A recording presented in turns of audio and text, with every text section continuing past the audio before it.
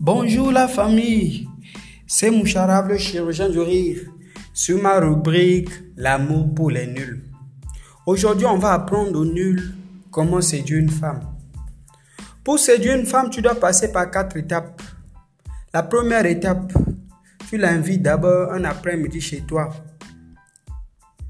Deuxième étape, quand tu sens qu'elle arrive, là tu rentres dans ta chambre, tu fais le bazar. Tu jettes les choses partout. C'est comme s'il y avait une bagarre de chiens qui s'est produite dans ta chambre.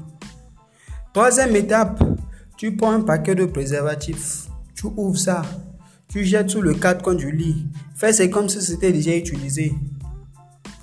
Quatrième étape, enfin. Là, tu te mets au lit, torse nu, avec un petit calcif. Tu l'attends maintenant. C'est là qu'elle va venir. Elle va voir tout le bazar que tu as fait là. Tu vas voir, elle sera déjà séduite. Les filles adorent les gars comme ça. Merci, c'était Moucharaf, le chirurgien du rire. On va se revoir encore sur mon prochain numéro. Voilà.